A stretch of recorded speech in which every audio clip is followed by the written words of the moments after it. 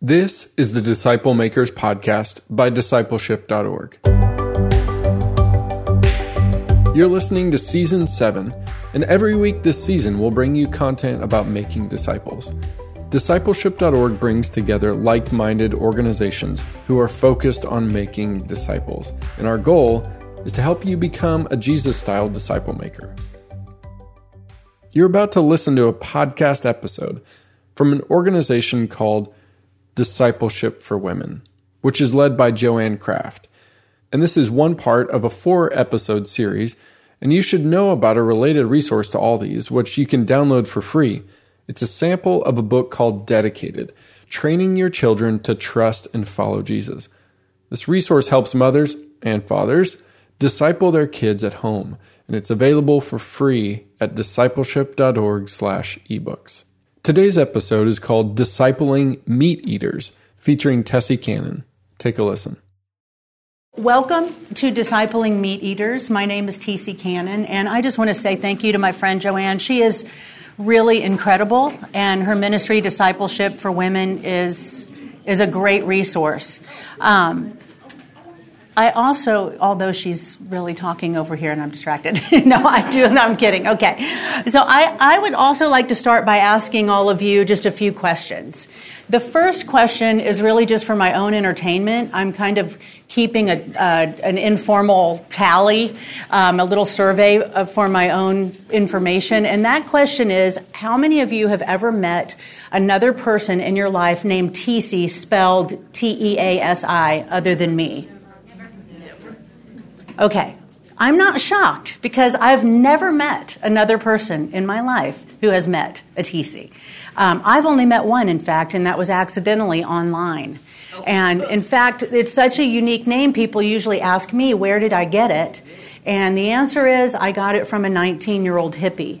My mom was desperate for me to have a unique name, and so she made it up. And she succeeded in making it unique because my childhood was torturous, the teasing was merciless, and also I could never find any personalized items like keychains or lunch boxes. I would spin that little kiosk around a million times just hoping Teasi would magically appear. This is back in the olden days for all of you younger folk. So nowadays, I've gotten over it. I appreciate having a unique name, and I can order anything I want with my name on it. And after years of counseling, all the childhood wounds have been dealt with. Okay, second question. Raise your hand if you've ever been to a conference in which you were given a paper plate for note-taking and as a resource page. You have? Oh, you haven't. Okay. Look. No hands again. So what I want you to be aware of is even if you left right now, you could genuinely tell your friends that this breakout was a unique experience. There you go. Okay, third question. How many of you had breakfast this morning that contained protein? What is protein? Chicken. Okay, good. Okay, good. So those of you who didn't raise your hands, I guess your mom never taught you that breakfast is the most important meal of the day.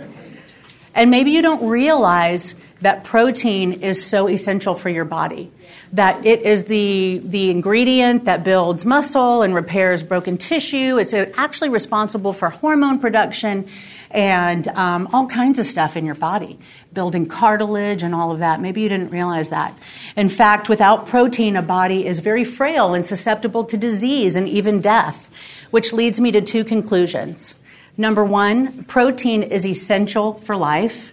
And number two, and this one is the thesis for my talk this morning. Here we go. Here's my thesis. You waited so long for this. The body of Christ needs protein. All right, so this is a deeply theological statement. I know you're probably feeling quite intimidated right now, but don't worry. I'm going to unpack this for us while we are together today. But I believe that the body of Christ, even though that is an analogy for the universal church, I do believe the body of Christ needs protein in order to stay strong and in order to be able to repair itself and to stand strong. But I don't want you to take my word for it this morning. I want us to look at what God has to say about this. And so if you have your Bible or an app on your phone, we're going to be in Hebrews this morning. And while you're looking for it, I'm going to give just a little bit of background information. it's important for us to know the genre of the book of the Bible that we're reading. You learned about genres in middle school, language arts or English, and I used to teach middle school, and I spent a lot of time trying to teach my students the difference between reading poetry versus a biography or an encyclopedia entry, and so that they could put on the appropriate interpretive lenses. And so when we're looking at Hebrews in the Bible, what we want to know before we even dig in is what type of literature is this?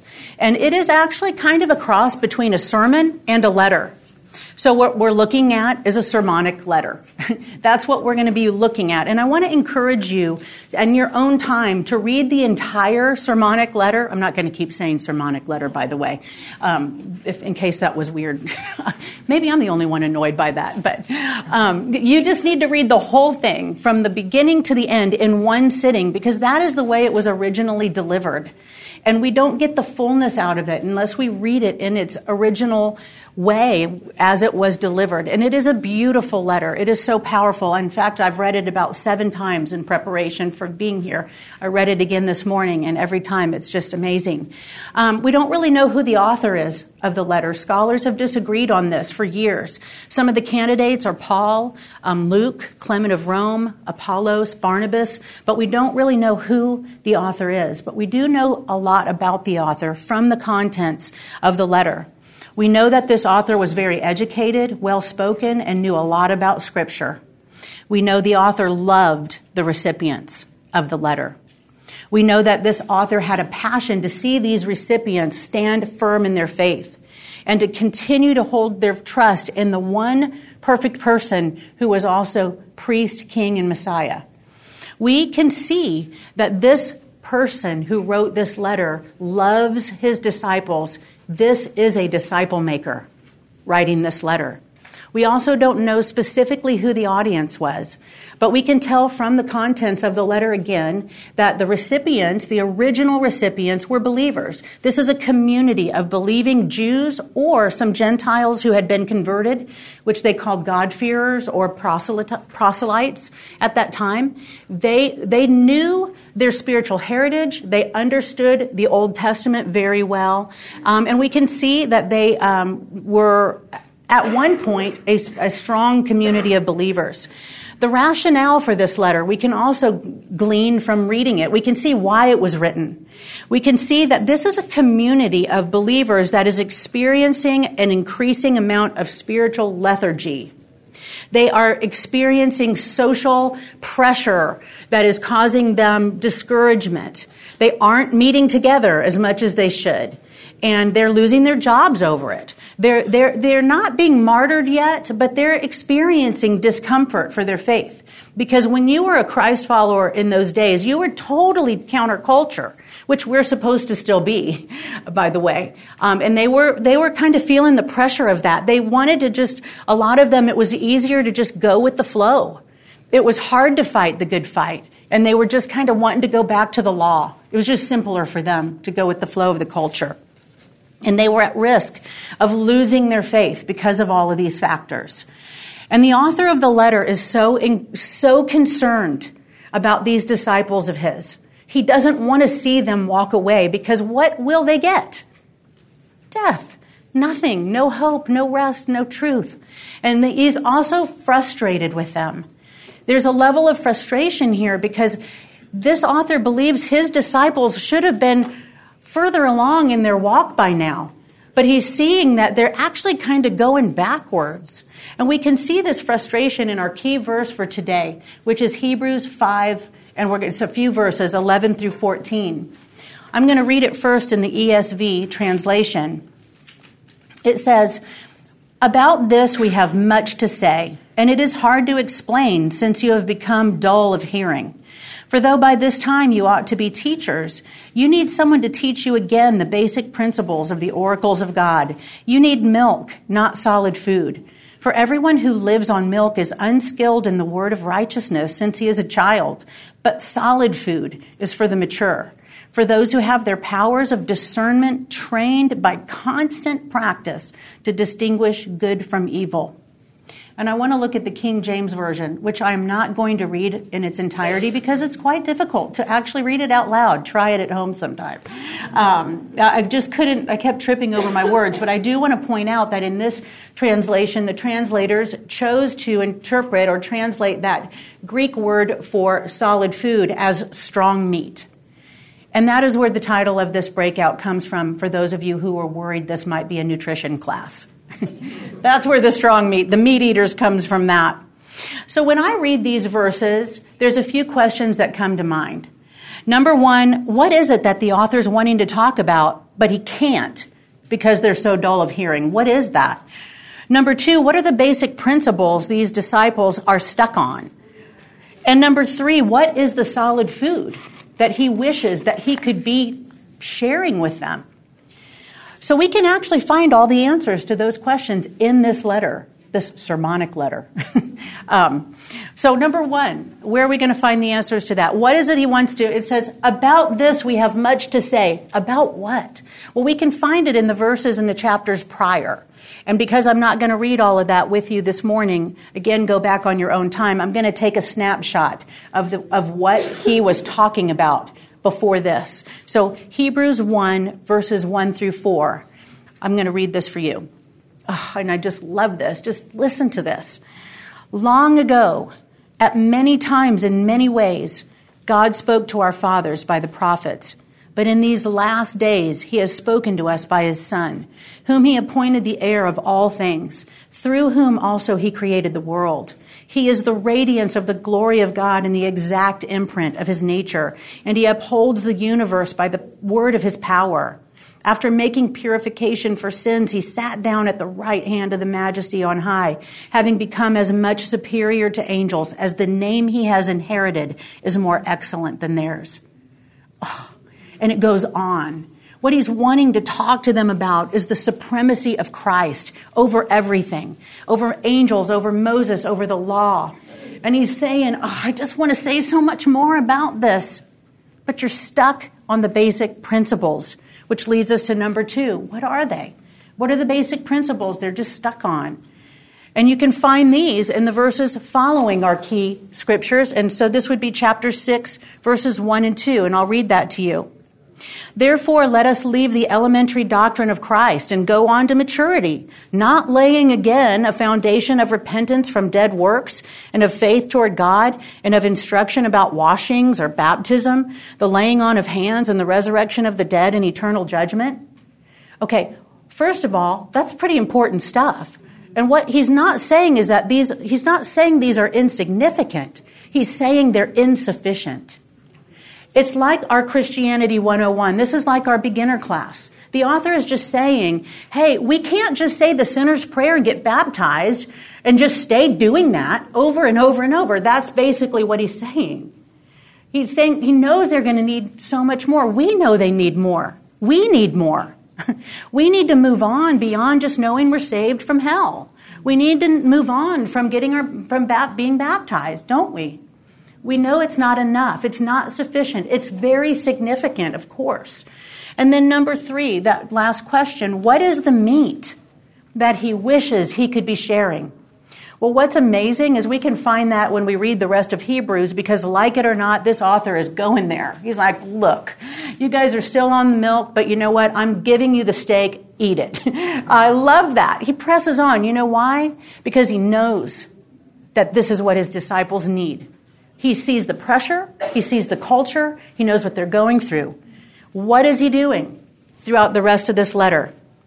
Here's some examples. He's stringing the Old and the New Testament together to show these disciples an overall consistent, beautiful story of God's plan of redemption so that they understand the big picture. He's digging into the divine and human nature of Christ because during those days, heresies were blooming that were taking apart one or the other of those, and we've got to have both for the salvific work of the cross to actually be applicable to us. He's digging into a biblical worldview. He's explaining how to answer life's biggest questions. He's talking about the atoning work of Christ. He talks about redemption and the inheritance that affords his disciples, all of us. He gives a lesson on church history by going through the hall of faith. He gives them the evidence. He reminds them that faith is the assurance of things hoped for. That faith is the evidence of what we believe. Sometimes we get that verse wrong and think faith is things that are unseen. But really that sentence structure says that faith is evidence. Faith is assurance. So he's bolstering their faith by giving them facts. He's also going in and telling them, this is one of my favorite parts, is that whatever is being shaken around you, that we are part of a kingdom that cannot be shaken. This is the meat that he is wanting to dig into. Do you think that this is what our disciples would need today? Can you think about anybody in your life that's experiencing so much cultural pressure that they are so discouraged? Can you think of anybody in your life that's tempted to just join the culture? It's just so much easier to go with the flow. Can you think of anybody who used to be a strong believer but is getting so caught up in confusing doctrines that they're hearing around them that they are moving away? The needle is moving in the opposite direction of Jesus. Maybe it's even you. I know I've been on this list. I've been discouraged. Sometimes I think, man, I wasn't always saved. I got saved or really devoted my life to Christ around 21. And I was a crazy party girl before that. And there are times that I'm like, look, it might be so much easier just to go on back to that. But then I know I've got the meat. I can't go back. I feel like we are just like the recipients of the letter to the Hebrews. We have so much in common with them. We are not facing maybe the exact same challenges, but we have a lot of challenges to our faith today. Wouldn't you agree? Can you all just shout out an idea? What is one of the threats to Christian faith that you're seeing in your circles today? Social media. Social media, exactly. But it can also be used for good. In fact, I sometimes think it's the Roman roads of our time. But you're right. It is the avenue through which we are targeted every single day, let alone just looking at Sally who gets to go on vacation every month, Why her, Lord? Anyway, what else? What are specific things? I'm sorry? Relativism, absolutely. Oh, that's true for you and not for me. Yeah, that's not my truth. Well, great, let's go to the bank because your money is now mine. That's my truth. Okay, anyone else? Materialism. Problems with marriage, personal problems. Marriage, busyness, drugs, addiction. The agenda of tolerance. Actually, it's like the redefinition of tolerance. Because tolerance used to mean agreeing to disagree and loving each other anyway. And now suddenly it means you've got to take it it's my way or the highway. Tolerance has changed definitions. Great answers. But I also want to say that from the statistics I'm reading and from what I'm seeing on social media, I can make this statement that I feel like in our day, the greatest threats to our faith are not coming from without the camp. It's not coming from the atheists and the agnostics. The greatest threats to our faith today are coming from within the church. I've got some examples for you. Imagine being on social media, or imagine a young teenager or a young disciple, a brand new believer, going on social media and finding something like this. This is all public, by the way. Everything I'm going to post, these were on their public platforms. This is Joshua Harris. He was a well-known, popular Christian author of the once beloved book, I Kissed Dating Goodbye, now controversial. Recently in his Instagram, announced that he and his wife were divorcing, and then he had this to say: I have undergone a massive shift in regard to my faith in Jesus. The popular phrase for this is deconstruction. The biblical phrase is falling away. By all the measurements that I have for defining a Christian, I am not a Christian. Many people tell me that there is a different way to practice faith, and I want to remain open to this, but I'm not there now. I know people that actually lived his book and didn't kiss till they were at the altar, and lived this in such even a legalistic way. And maybe there were great principles in there, which I'm sure there were, but can you imagine the disillusionment? Or how about this? Marty Sampson. This was also recently in social media. This is a singer-songwriter with Hillsong Music. He posted, "Time for some real talk. I'm genuinely losing my faith, and it doesn't bother me. Like, what bothers me now is nothing. I'm so happy now, so at peace with the world, it's crazy." This is a soapbox moment, so here I go. How many preachers fall? Many. No one talks about it. How many miracles happen? Not many. No one talks about it. Why is the Bible full of contradictions? No one talks about it. How can God be love yet send 4 billion people to a place all because they don't believe? No one talks about it. Christians can be the most judgmental people on the planet. They can also be some of the most beautiful and loving people, but it's not for me. Imagine a young believer reading this, or someone who loves Hillsong music. You, me. How about this? Lisa Gungor. Anyone love that song? You make beautiful things. I'm not a singer, sorry for that moment, but that's their song, Gungor. So her husband decided to become an atheist for a while. His faith is now morphed into some form of a hodgepodge, a quilt of worldviews. But she had this to say, "I lost my mind," she said. Like, what does that mean, Christianity? I went on a finely worded rant, all in my head and with Michael. I was like, this is garbage. This whole idea is garbage. I don't believe any of this. I'm an atheist. You can look at our life and the way that we're living, and if you think that's against the way of Jesus and love, okay, that's your perspective. My perspective is I'm trying to live in the way of love and the way of Jesus the best I know how. I don't know if I've got it all right, but I love the way of Jesus. I don't have a definition for that. Okay. Well, great. These are all called deconstruction stories. There's an actual word for it. You can Google it, deconstruction stories. This is a definition I found from an author named John Williamson with the Christian Post. Deconstruction is a careful and deliberate examination of one's belief from the inside. It's about coming to terms with what you believe outside of your inherited beliefs, which doesn't really sound bad, because we all want to have an authentic faith. We should be taking apart the pieces. We should look at all the Legos, all the puzzle pieces, and make sure we understand why and how they fit together. But the problem is that with milk drinkers, they often don't know how to reconstruct it. They take all these pieces apart and they analyze it, and they're listening to all these skeptical claims, and once they tear it all apart, they don't know what to do with it, and they don't have the box top.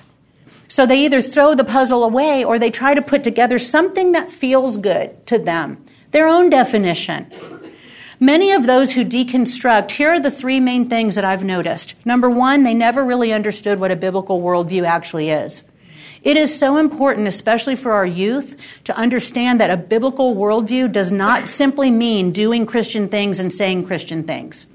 A biblical worldview means that we answer life's most difficult questions by the Bible. That means, why are we here? What's the purpose of my life? Why all this evil? What the heck? Where are we going when we die?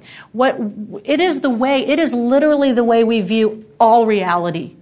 Anything that comes my way, I make sense of it because I have a biblical worldview. And they don't really understand that concept. So it's easy to deconstruct their faith. Number 2, they never had a safe place to doubt. They had doubts, they had questions, they were intellectual doubts, they were emotional doubts. And a lot of times when our teens or when people come to us with their doubts, what do we do in the church? We rebuke it in the name of Jesus and tell them they're not truly saved. Or we shame them. You know why we normally do that? Because we don't have the answer and it makes us really uncomfortable. And so rather than deal with that, we just want to say, you know what? True Christians don't have a single doubt. And that is not true. We even have biblical examples of Thomas. We have John the Baptist himself who doubted that Jesus was the Savior and had to have proof again. These people that deconstruct need a safe place to doubt. And then the third one is that they never had a solid understanding of the essential doctrines of our faith.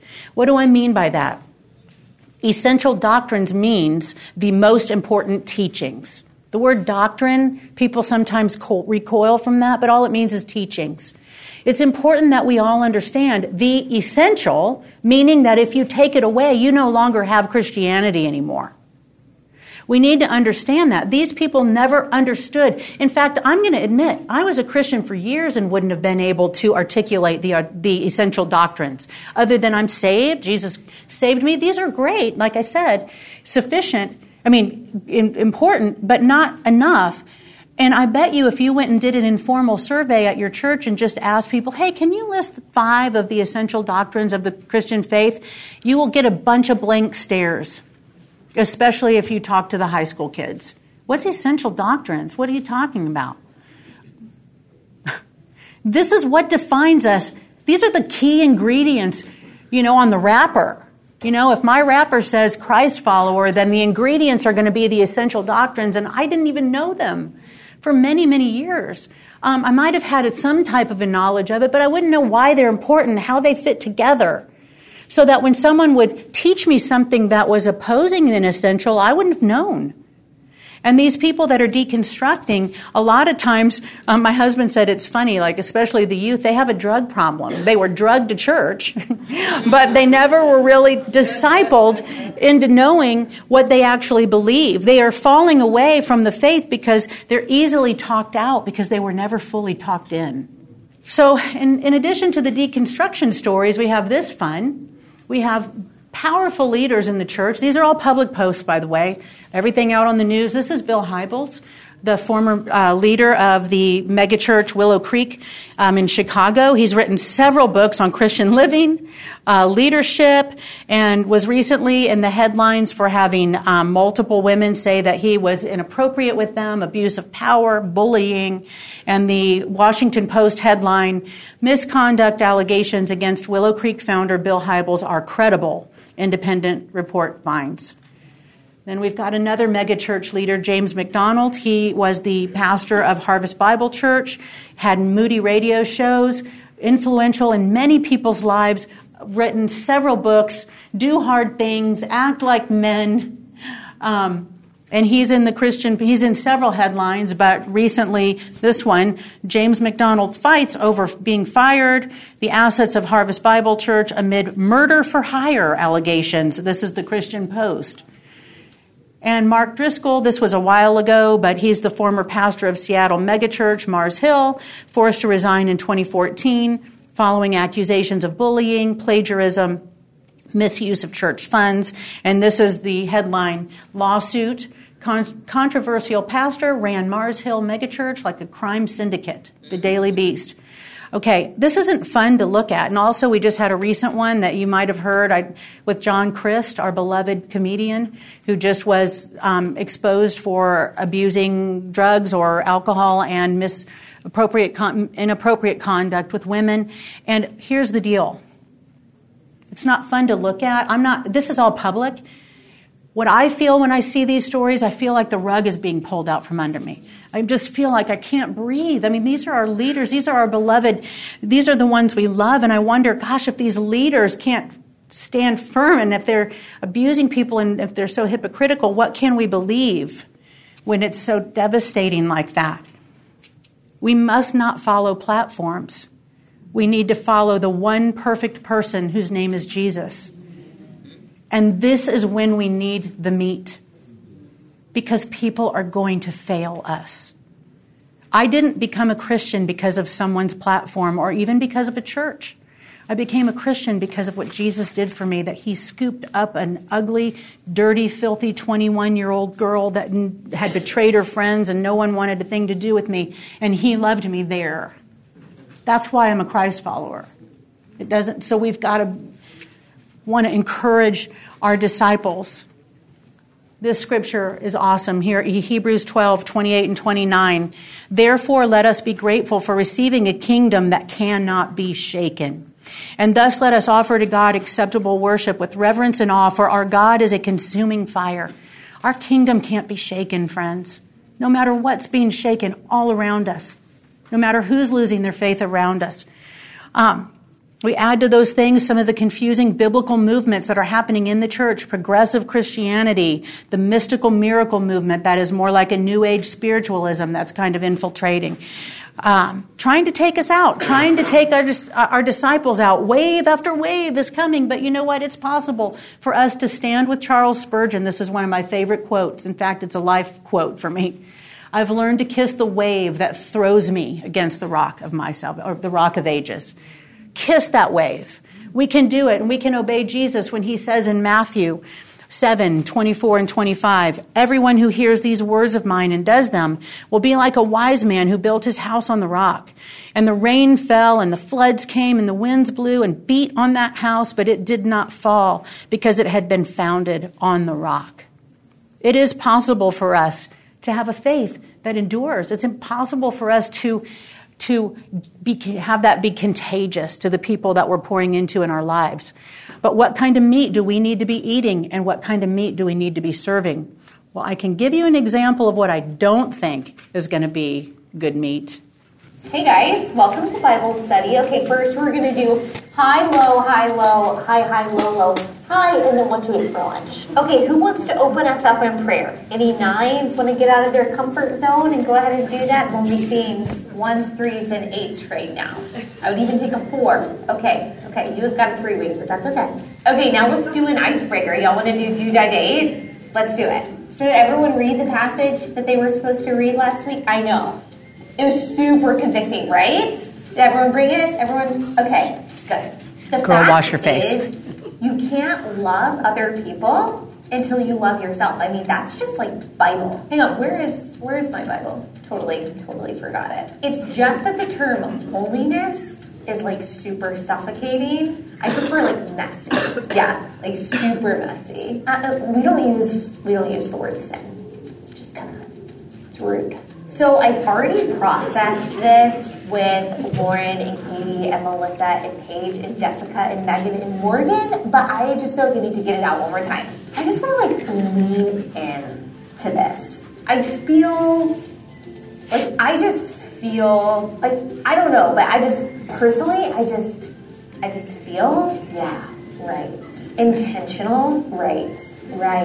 Do life legalistic, yeah. I am not even going to speak that. Not going to. God gave me a word for you. No, you don't need to open up your Bible. This is me and you. I honestly think that one pieces are like less modest than bikinis. I don't know. Like, am I wrong? You think? So I know we're supposed to like share the gospel, but I mean, I'm an INFP. It's just impossible. You know, like I'm not expected. I can be. No, it's just that you are such a Pisces. I mean. Okay, so I don't mean this as gossip because, like, I would totally say it to her face, but, like, I can't believe she's dating him, right? Like, I'm just concerned about her heart. That's it. Okay, so do we want to meet next week, or do we just need to really rest? Okay, I'll see you guys in a couple months. Okay. When I first saw that video, I didn't know whether to laugh or cry. Because I've been in a study similar to that. Has anyone been in something like that? Maybe not that extreme. That was pretty much every bad example all rolled into one. Bless her heart. But yeah, I don't know if I could even call that milk. I think that might be like Carnation Instant something. Not even fortified with any vitamins. That might take you into malnutrition rather than even helping you at all. But seriously, that isn't something we want to focus on. Obviously that's not the meat we want to serve. What is the meat? I think we can just look at Hebrews and follow the example there. That is the meat that we want to eat. That is the meat we want to be serving. What does it look like for us? How about we study the nature of God? Do a study on the nature, the attributes of God so that we remember all those beautiful attributes and his big story. We need to understand the big redemptive plan. And one thing that I'm a huge proponent of, and this is kind of a big word, hermeneutics, but all it means is, like I was talking about, is having the right interpretive lens. Just like you learned in 7th grade English. You didn't know you were learning hermeneutics, but that's what you were learning, is how to interpret different types of text. It's the study of interpreting. And believe it or not, the Bible, God chose to reveal himself to us in a variety of genres. There's poetry in there. There's history in there. There's letters. There's different genres than we are even used to today, and each one of them requires different interpretive lenses. But we can take them at face value. We just need to know, I'm reading a poem right now. This is going to contain a lot of figurative language. I'm reading this right now. It's just, so I encourage learning how to read the Bible. I didn't know. How many of you have done flip and point? You don't have to raise your hand. And then that's your life verse. It's on the fridge and you're telling everybody. You don't even read the context of that. Okay, we got to get beyond that. Okay, how about we study some of the essential doctrines? How about we go through them? And systematic theology. These are big words that just mean let's know what we believe and why, and what does the entire Bible have to say about it? Because we want Scripture to interpret Scripture. We want to be able to know that big story. Study apologetics. This is also one of my favorite things to study. This is what apologetics means. It's not apologizing for being a Christian. It means having a defense for the hope that lies within you. 1 Peter 3:15 is that we need to have a hope, be ready with an answer. And that means building a case for Christ. It's not just tearing down other people's beliefs, but what do we have from science, philosophy, logic? And it is a robust case. We have they call it an embarrassment of riches when it comes to evidence for the Christian biblical worldview. Study church history. It is so rich. Look at from the second century is really fascinating. Look at those early believers and read on what happened to those apostolic fathers, that generation that was discipled by the apostles. It's so exciting to read about them. Learn more about your identity in Christ, your eternal home. Together.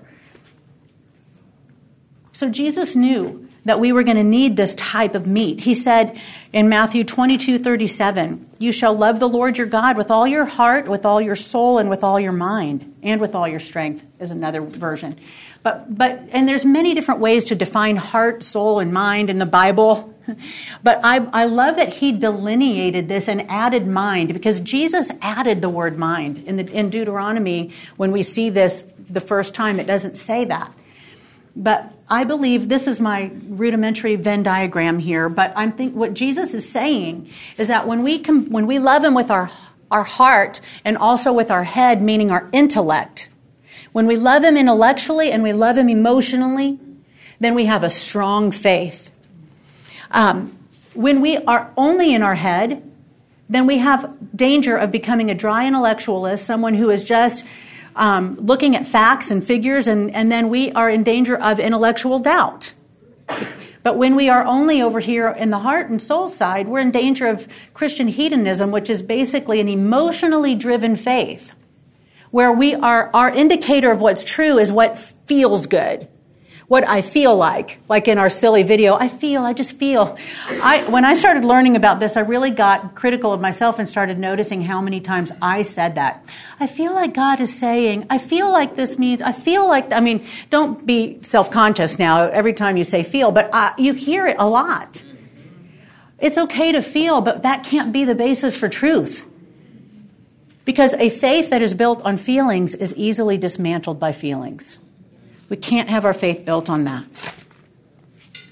He knew that we would need a fully engaged heart and mind, and together having our heart and our soul and our head kind of link arms, eyes focused on Jesus, walking this walk.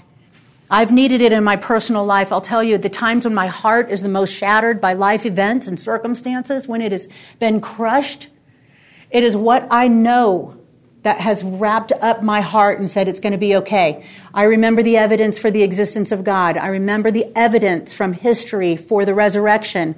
I remember that Jesus is a historical figure. I remember those factual things. It comes in and it scoops up my heart. And I can go, okay, well, I know there's a tree out there and it didn't just pop into existence from nothing. Anybody ever have to walk yourself through like that? And then when I'm reading and, you start doing these deeper dives into scholarly things, you can come across these controversial issues where scholars are going back and forth, and you can have these tiny little mini crises of faith, and it's during those moments that my heart comes in and says, remember, this is all about a loving relationship with a God who adores you. Remember that man who scooped you up and loved you when you were dirty, and I can calm down and go, okay, I don't understand this scholarly issue, but I can put it on the shelf right now, and I can just sit here and let Jesus love me because that's what it's all about. Both my head and my heart have kept me hanging on during a time of life that has been, the last 5 years have been pretty devastating, to be honest. And it's this meat eating that is holding me. It's meat eating that will hold you. It's meat eating that will hold our disciples. It absolutely breaks my heart to see these deconstruction stories. It absolutely breaks my heart. In fact, it is my prime passion right now, because I have personal friends who were in ministry with me who, after suffering abuse of power in a church situation, and after reading a few skeptical scholars attack the veracity of the New Testament documents or whatever, they are now, my friends who used to minister with me are considering themselves atheists or agnostics. They have looked me in the eye as I've listened to their stories, and they have said, I will never step foot in a church again as long as I live. You want to know what makes me angry? Is thinking about how the enemy uses that. When I have teenagers that I taught before, I used to teach Bible, when I see them being swept away back into the culture because their faith was originally built on feelings, and they really became experience junkies for those mountaintop moments at those big concerts where everybody's raising their hands together. Isn't it fun to worship Jesus when we're all in tears? It's so great. But when you go home and you realize that you can't find the divine in the daily, you don't know how to find the majesty in the mundane. My whole life is the divine and the daily and the majesty and the mundane. Anybody else? I mean, do you find that your daily Christian life is a bunch of mountaintop after mountaintop experiences? No. And it wasn't for the first believers either. It just makes me want to it is my passion that we would become a more robust community of meat eaters and then encourage those we love to do the same. And how do we do that? I say just a little bit at a time. If you're not already doing it, many of you probably already are. But if you find that you're not really adding this kind of meat to your morning, your day, your discipleship groups, then start adding a little bit of protein to the meal. You know, you can blend it in the blender and you don't even know, like the veggies with kids. You can add kale and they don't even know it's in their mac and cheese. Just start putting that protein in, you know. I'm not ever saying we should not enjoy books about emotional health or things that are fun to read about just learning how to be a good mom or boundaries with our relationships. Lord knows we need healthy boundaries. But one quote I just recently read, I love it. It says, visit good books, but live in the Bible. And I love that, because here's the deal. People can find self-help in the world. People can find entertainment in the world. And in fact, the world probably does it better than we do. But they're not going to find truth in the world. That's what we have a unique hold on that we can give people. They need that meat. We can give them meat. We can give them what is true and what is lasting. But we got to be meat eaters first. You can't. Have you ever tried to give somebody a bite of something you don't like? Here, taste this. It's pretty disgusting, but you might like it. Like, be a meat eater and love it. Oh my gosh. Once you start really just, getting in, you know, again, and I know we're probably all there, but I'm just saying for me, I even started again this year doing a chronological read through the Bible, and really just, instead of digging into a topic, I just have been reading the scripture, and I'm just reminded again, and having read Hebrews this 7 or 8 times for this talk, every time I just want to push my Bible into my heart. Have you ever wanted to just hold your Bible close and have it just absorb it by osmosis? Anyone else that weird? Is that just me? Or just eat it. Sometimes I'm like, maybe I could just shove these pages, because I'm that kid that ate cupcake wrappers. Anybody else? All right, I'll just admit that. You don't have to. Don't be afraid. I'm thinking maybe the Bible pages would be like that, you know. You got to love it first. It's contagious when we do. And we're all on a journey. Don't grow weary in doing good. Keep on bringing it. Keep on serving it. And remember, we need grace. I cannot tell you how many times I've been digging in deeper and realized I believed something erroneous for so many years, even taught it. Like, oh my gosh, I told all those women XYZ and that isn't even right. You know what? I need the grace of God right then. And what I love about Hebrews is it reminds me that I can always boldly go there. I can boldly go to the throne of grace. I can just go say, Daddy, I'm so sorry. I'm such a goofball. And I was so proud about that teaching and dogmatic. And now I realize I was wrong. Humility is the order of the day when we're digging in.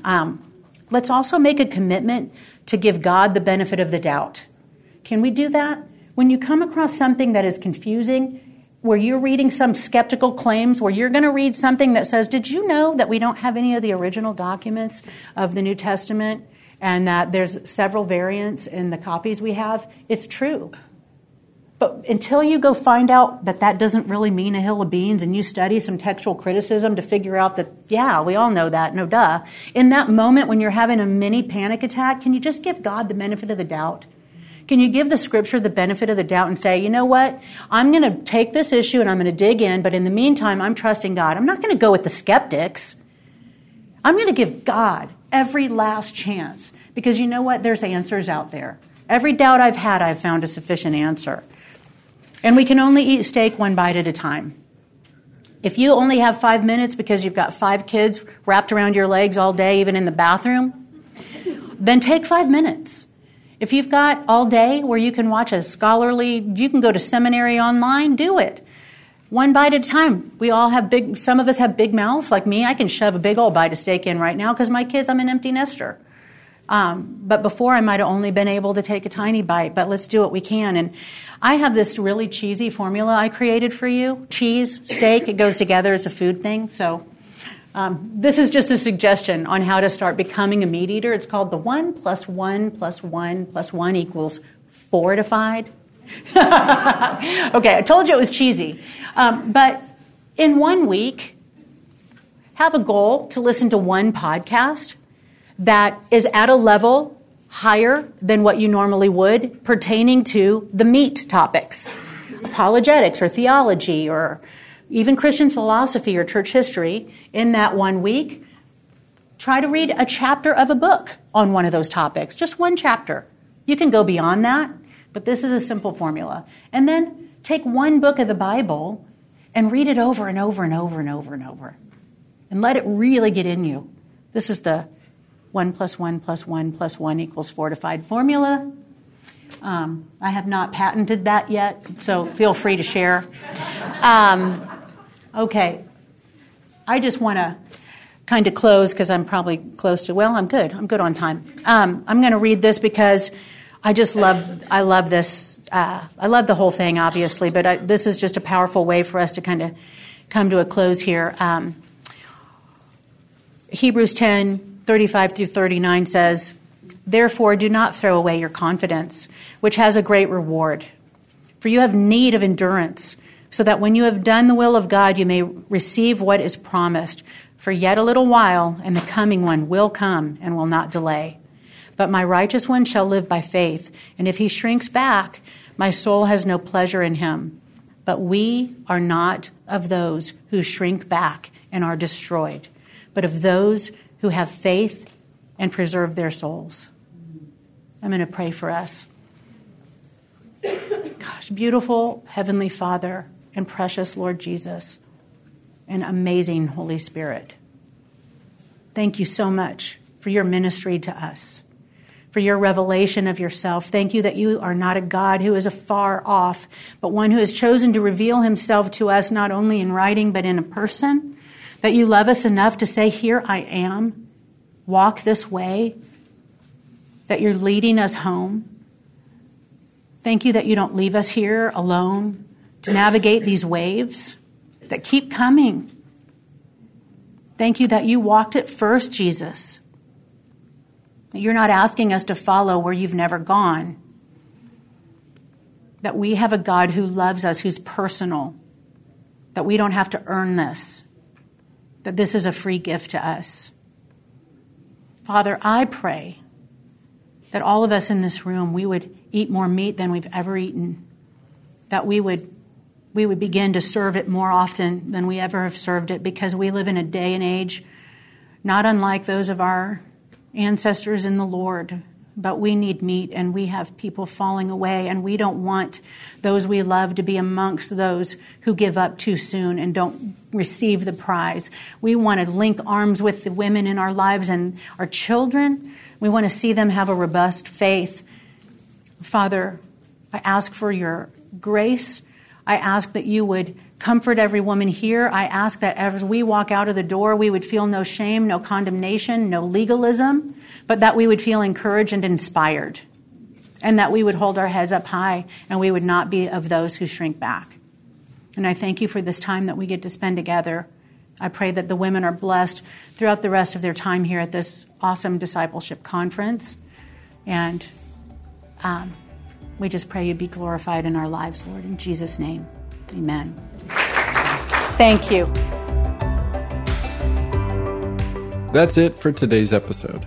Check out a few sample chapters from the book Dedicated, which we mentioned at the top of this show. It's for parents who want to train their children to trust and follow Jesus. Go to discipleship.org/ebooks and look for the green cover and the title Dedicated. Thanks for listening. Until next time.